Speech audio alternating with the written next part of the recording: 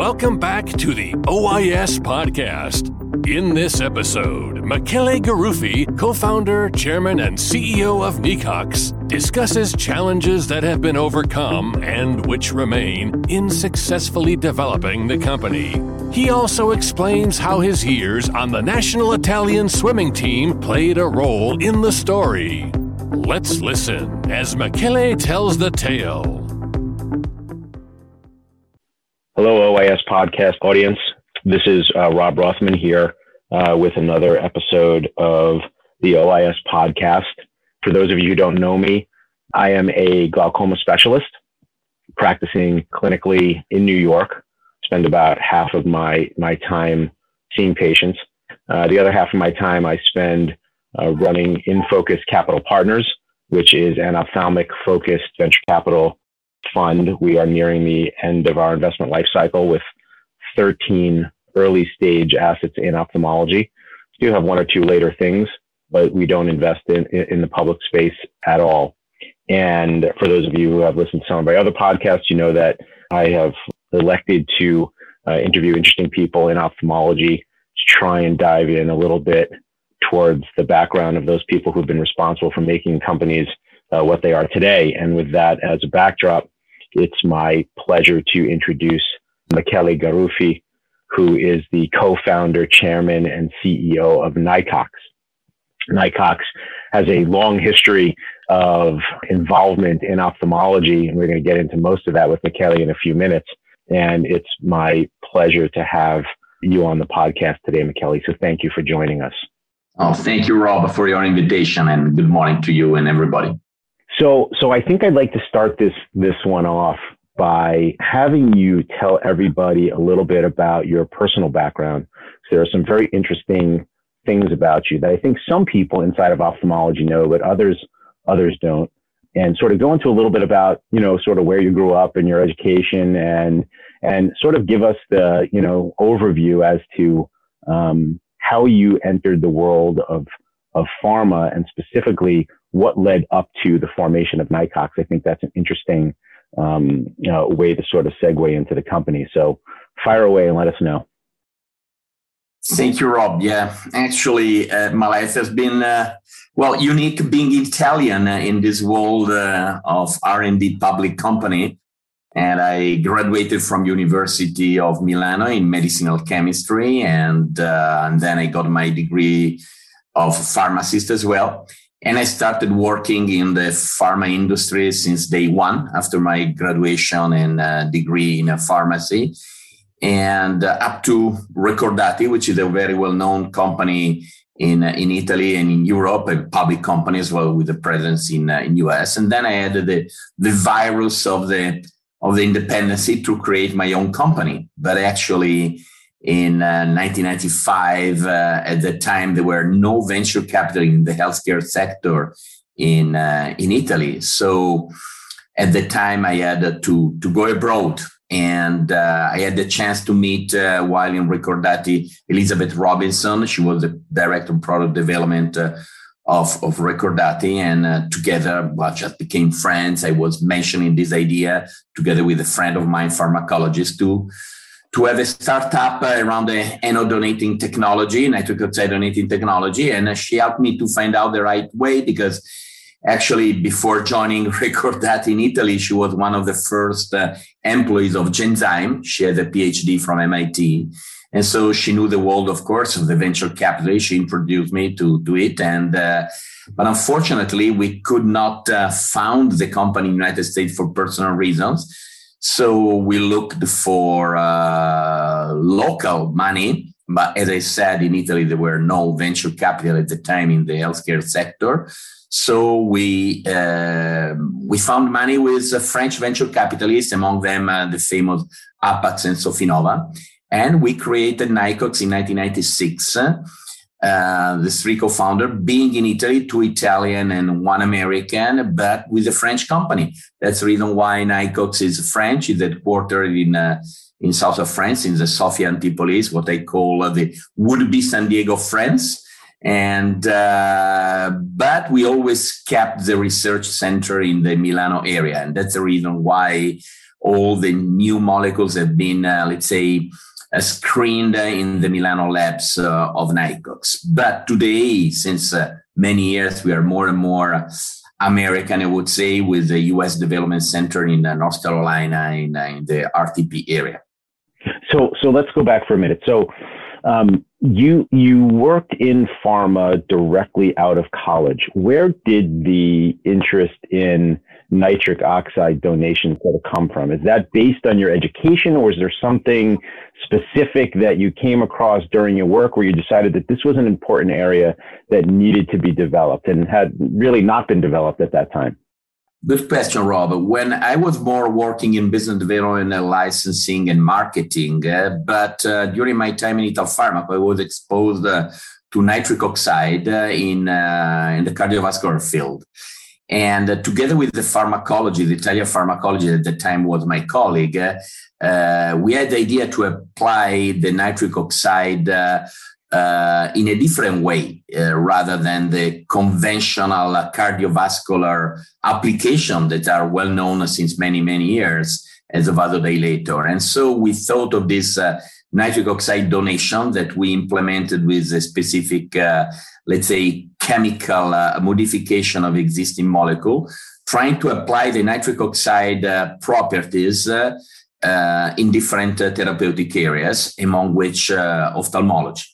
And actually, when we started Nycox, we were not really an ophthalmic company. We started with an application in the inflammation field, inflammation cardiovascular. Only in 2005-06, through a collaboration with Pfizer at the time, we started to apply our ideas to ophthalmology, and namely to prostaglandin for glaucoma. And then we generated the first idea, which was transformed then in Vyzulta, that, as you know, is the first drug based on our research platform, which has been approved by FDA a few years ago. Fascinating. So you basically had an idea and built a company around it, and that's ultimately where Nycox came from. Okay, I want to get back to this in a minute, but tell me about the swimming, because you told me some factoids about swimming that I think are incredibly important to the attitude that you have towards Nycox, and I think it comes from your background as a swimmer. I don't think a lot of people know this about you, but tell everybody about the swimming, because it's really, really interesting. Well, Rob, my friends know, because actually I'm taking my swimming experience when I was young. Every time I had to have a lot of resilience, like everybody in our sector. And yes, it's true. When I was young, for several years, I was in the national Italian swimming team. I went to the World Championship, and I had great experience, but with great sacrifice and a lot of resilience, because, you know, swimming is a tough sport. You need to train a lot, and many times you have just to train with one goal, that it's could be the major event, major championship, which is a little similar to what we do in research, where you work for years, and maybe when you get near to the wall, you lose because the drug doesn't work, and that's what happened to Nycox. So I keep saying that my resilience, I think it's coming from my sportive background. So I'm very happy. I'm still following the Italian team, and I'm part of the world of swimming still. But that's taught me a lot, and I think it's for everybody in general. Sport, this kind of sport, is very formative. Yeah, it's fascinating. I come across a lot of people who are successful, who have been competitive athletes, and there's clearly a connection between, the competitive drive and the ability to, propagate, your business in some way. So I know you swam with Mark Spitz, weren't you? At the time, yes. The famous, in the early 70s. Yeah. So I know a lot of the US swimmers. Some of them, I met them as well afterwards in US. So it's nice to be in touch with your world when you're young. Well, it's not. I think it's nice for the audience to know that, Italy isn't just famous for, fast cars and delicious wine and fantastic food. We also have pharmaceutical entrepreneurs and, world-class swimming there too. So, changing the whole perception of Italy, Michele, thank you for doing that. But anyway, okay, so let's go back. So here you are. You've entered the world of pharma. You've decided that nitric oxide donation is the area that you want to focus on. You formed a partnership with another smart person. You go out and you build Nicox, and what happens? Well, what happened to me, what is happening, I guess, to 99% of the CEO and co-founder of the R&D and biotech company. Up and down, especially after the listing on the French stock exchange market in 1999. We went through, of course, the beginning of the new millennium. You remember very well what happened. And as I said at the beginning, the company was focused on a very interesting approach of our aerodonating technology.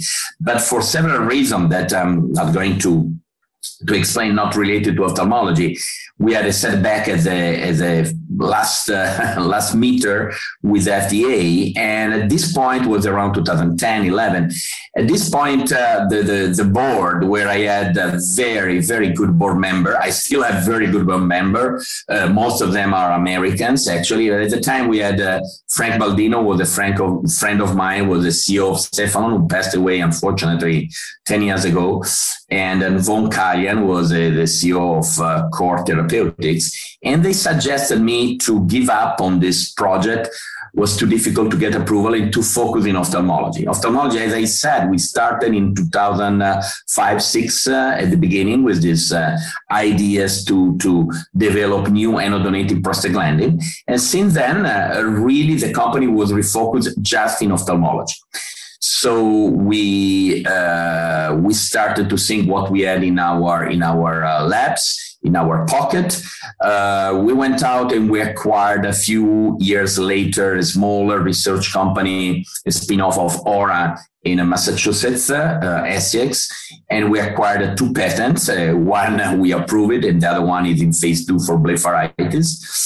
And since then we had in 2017 in December the approval by our partner Bausch + Lomb of Vyzulta, but at the same time we decided, because we became more expert in ophthalmology, we had a great team, and we have a great team, as I said, in RTP, North Carolina, to develop our own drug for glaucoma that we believe is superior to any other single agent on the market in glaucoma, which is still a code NCX470.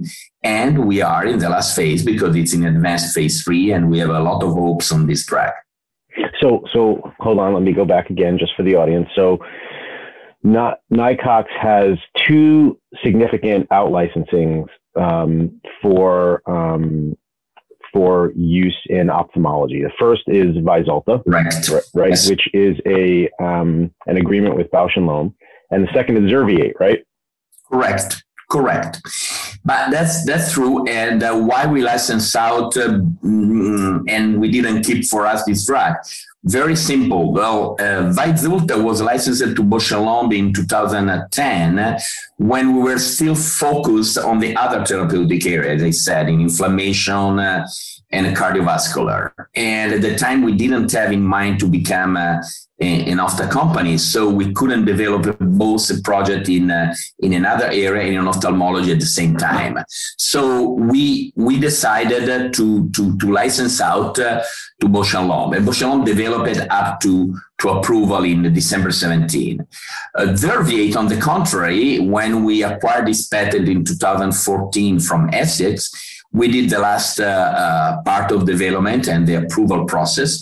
We got the approval, but it was not enough, only Zerviate, to transform Nicox into a commercial company with a direct presence in US. It's not a product, as you can imagine, anti-allergic. You need other products in your bag. It's not a niche product. You need a strong field force. So we decided to license out. And actually, we licensed out to Ivans, which has been acquired to my friend Jerry St. Peter, who was acquired by Santen. And I think it's a great deal.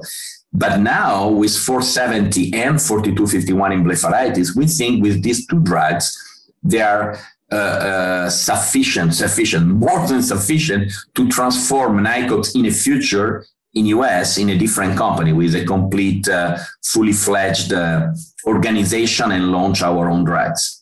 So let's go back just again for briefly. So tell me about the products that Nycox currently has in development that are in the clinical or preclinical stage. And then we're going to talk a little bit, just as a segue, in case you get into it directly, about how or what challenges you're facing as a European company that is building its own U.S. presence now. Absolutely. And I think that by discussing the product pipeline that you have in development, which some people are not aware of, and how you intend to then transform Nycox from a European company with an out-licensing portfolio to a company with a U.S. presence launching its own products. Correct, Rob. It's a challenge. It will be another race for me. But 470, as I said, is the second compound of our ano-donating prostaglandin family. And as I said, we hope and we're convinced that this drug could be even better than Byzuulta and all the other single compounds, agents treating IOP, lowering pressure. Why? Because, we had very strong signal from the phase 2 where we reached a statistical significant superiority versus latanoprost. So, and after 28 days of treatment, but we realized that we were not at the top of the efficacy dose, while we were more or less at the plateau of the side effects, which were mild hyperemia in a range of about 20%. So very, very average, I would say, the side effects. So we decided to start the phase 3 with an innovative adaptive design where we tested not only the highest dose of the phase 2, which was already statistically superior to latanoprost, but with an even higher dose, 0.1% of our drug, because as I said, we realized at 0.065, we were not at the top of the dose. And there was an independent advisory board that after a certain period of time, on a certain quite important number of patients, they look into the data, of course, agreed with FDA with a little alpha penalty, and they decided based on the guidelines we gave them that 0.1% was definitely the dose to go for the rest of the phase 3, because probably they perceived the signal, a strong signal of a better efficacy without any increase of side effects. So we are even more confident now that at the end of the phase 3, we'll be able to show even a much broader, wider superiority over latanoprost of 470. And in this case, we know that if we hit the statistical superiority, we'll be the only single agent having developed in phase 3 a prostaglandin versus another prostaglandin in a head-to-head comparison. So it will be very important. So we're very anxious. We had a little bit of delay with COVID, but now I think the phase 3 should be completed in the second quarter of next year. So we are working hard we're much more than 50% of enrollment. So we are very confident. Right. And that is the first compound. And the second is 4251, one of the two products together with Zerviate that we acquired in 2014 from ASICS. We developed this formulation with an applicator where you use this suspension of nanocrystal of fluticasone to treat the eyelid, to treat blepharitis, all kind of blepharitis. And I know there are some competitors going for specific kind of blepharitis. Our drug is supposed being a steroid to treat all the kinds of blepharitis, and especially the sinus symptom of blepharitis.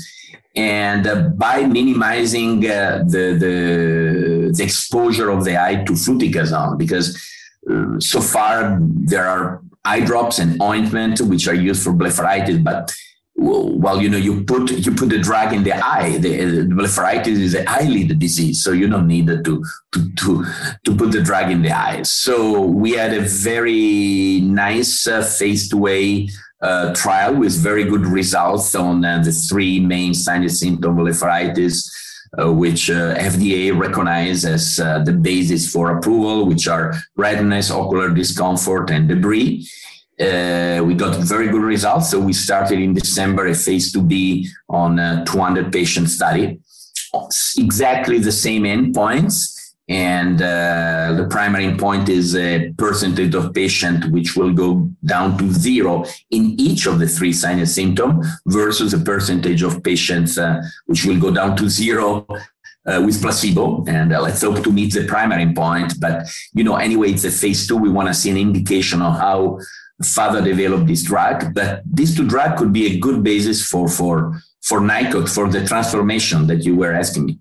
Right. So and just for the audience, for those people who don't know, the reason why the comparison of your clinical stage glaucoma compound as a comparative study versus latanoprost is that almost every study in the U.S. has been compared to timolol, which for some reason is still the FDA standard, correct, whereas most ophthalmologists and optometrists in the United States use prostaglandin analogs as first-line therapy.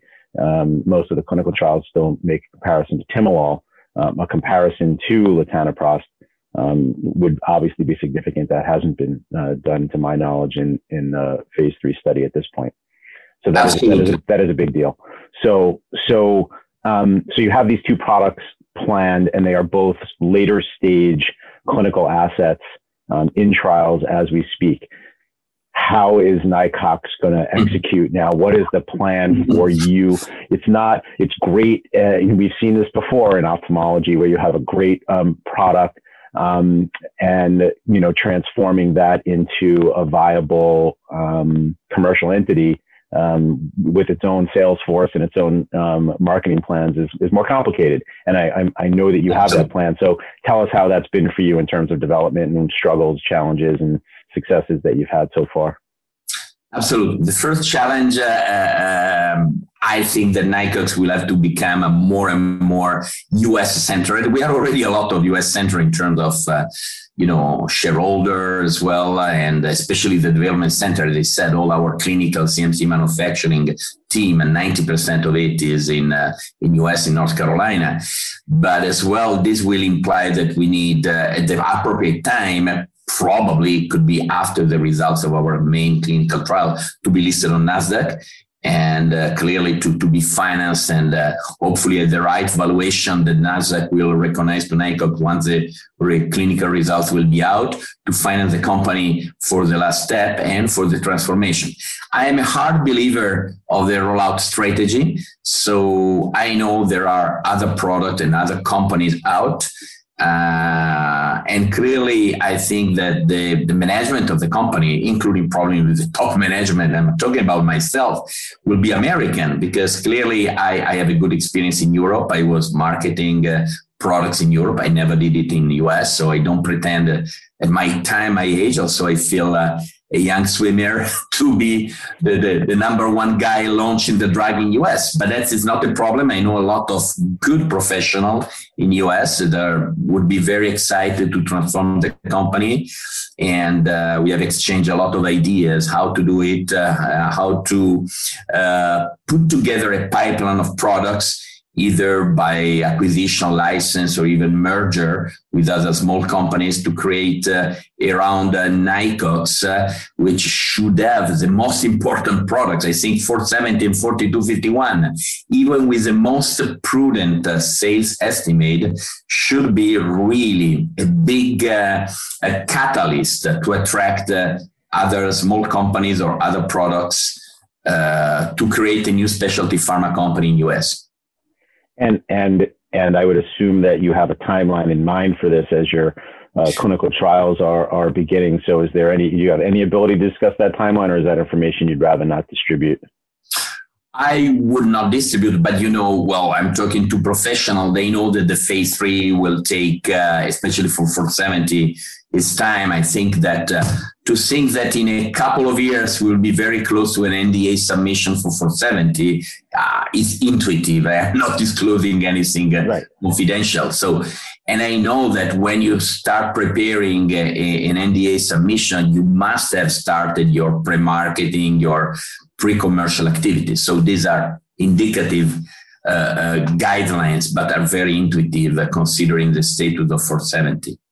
So if you could look into the future, however many years you want to go forward, 5 years down the road, 10 years down the road, how do you view Nicox? What do you think the company looks like? I think if somebody asked you to describe the company today, you would have a description that you could give as to, the summary of what Nicox is. How does that differ from the way you think Nicox will be described, down the road? No, without being a dreamer, because sportive are not dreamer, usually they're very, very concrete. And I was not a dreamer when I was thinking to succeed in getting an idea of our company, of my company, approved by FDA, and I did it. And I think I was one of the few, probably the first French company having a new chemical entity approved by FDA among the R&D biotech company. I'm not talking about Sanofi or the big pharma, of course. I'm thinking that Nicox, unless someone is coming and taking us over, which can always happen. In a public company, as I said, could be the catalyst to agglomerate around our pipeline a new specialty pharma company and growing. But to do this, we have to be in the States. Our commercial head and future CEO has to be in the States, and we have to be more present in this market. We have a large collaboration in Far East with Ocumension, which is a great Chinese specialty pharma company focused in ophthalmology. We have licensed entirely our pipeline in this region to Ocumension. They are listed on the Hong Kong stock market. And I have to say that they licensed it as well, a compound from another important ophthalmic company in a public company in the US. And their market cap is 10 times than ours, just to show that probably the value of Nicox has not been recognized yet, but I'm patient, I'm resilient. So I do hope that Nicox may be merging or acquiring product, changing the name, changing the management, will survive as a catalyst for a new ophthalmic company. Yeah, I think that, and again, this is coming from the clinical side of my world, that there is this general sort of perception or sort of fear of dread that a lot of the specialty ophthalmology companies in the US have had either changes in ownership or changes in focus that have left a lot of early companies feeling as though the strategic marketplace has become very thin, where many larger previous ophthalmic partners are not as focused on the future of ophthalmology as they used to be. And we have welcomed new specialty pharmaceutical companies with open arms, and hearing that you have plans to pursue that pathway in the US, I think is a very welcome statement for entrepreneurs, people with early stage assets who I'm sure would love to talk to you about potential partnerships as you grow. And it's a reversal of a trend that I hope will continue, where we see more and more entities looking to become larger players in the ophthalmology market in the United States. So it's great to hear that. And I think that your strategy of partnering with someone in China is obviously critical, as we know that the growth of ophthalmic disease in China is probably going to drive most of the growth outside of the U.S. Going forward. So these are things that I believe make a lot of sense. So yeah. No, I agree with what you said.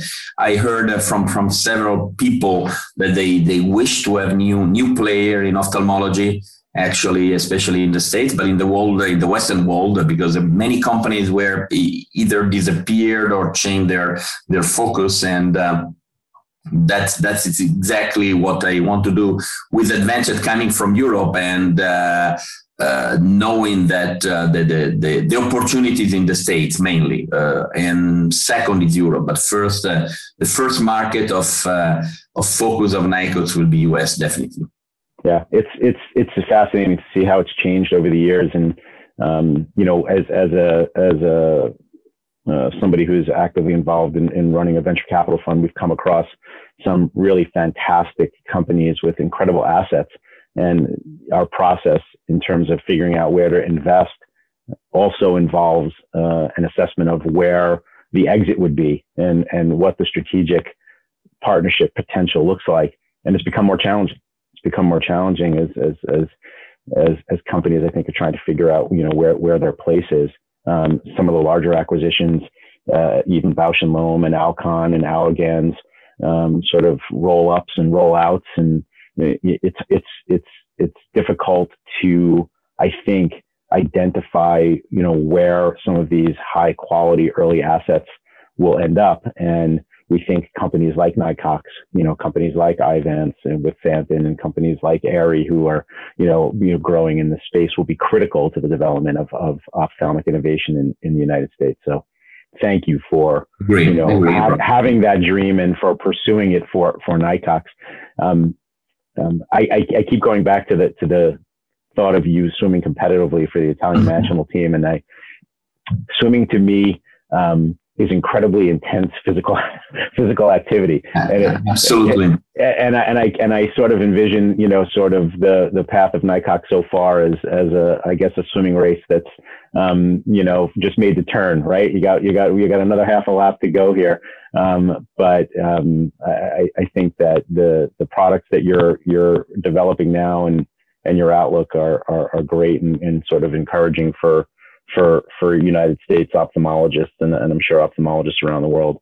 Anything you want to share with us before we wrap up? It's a fascinating development to hear about a company that you started and have grown to this stage. Anything you want to share with us before we sign? No, I just want to say that I miss US physically as well, because I was used to come 10 times a year in the last 20 years probably, and I was taking the family for vacation. And so I had my kids and my wife saying, I will want to go back to the States. Of course, I was coming for work. They were enjoying the US, so I'm missing, as an European, being a more US character, always optimistic, looking for challenge and so on. I miss the US environment, which is very different from the European one. And I think that we all learn a lot, at least in the biotech sector, from US. And so I don't want to stay away too long. Well, I think the most of us in the U.S. are thinking the exact opposite, that we would very much like to get to Italy right now, almost anywhere else. So anytime you want to flip-flop, just let me know. I can't wait to get back to Italy. It's been 5 years since I've been there. Art, tourism, and vacation and sea, and it's a wonderful country, I have to say. But for my business, U.S. is the number one still. So. Well, I think that we both agreed, and I think we discussed this briefly, that I hope and I think that at the American Academy of Ophthalmology meeting this year, we're going to be at a place where most people will be coming in. I think travel restrictions hopefully will be easier. I think people are planning on being there. I sort of feel like that's going to be the first real post-COVID breakout where we all are able to get together in a meaningful way, face to face, and I'm looking forward to that. I'm looking forward to seeing continued development and press releases from Nycox on its development. So, just want to thank Michele Garuffi again for taking the time to speak to us today. It was a pleasure and a privilege, and I'm looking forward to seeing you in person, hopefully in New Orleans this year. Very soon. Sure. Will not miss it. Thank you, Rob, and thank you, OIS. Okay, thanks again, OIS audience. Again, looking forward to future podcasts with you. Thank you for listening. Michele's story shows how resilience can lead to success. For more tips about successful innovation, register for the upcoming OIS Israel Innovation Showcase taking place on June 10th. And come back next week for another episode of the OIS Podcast.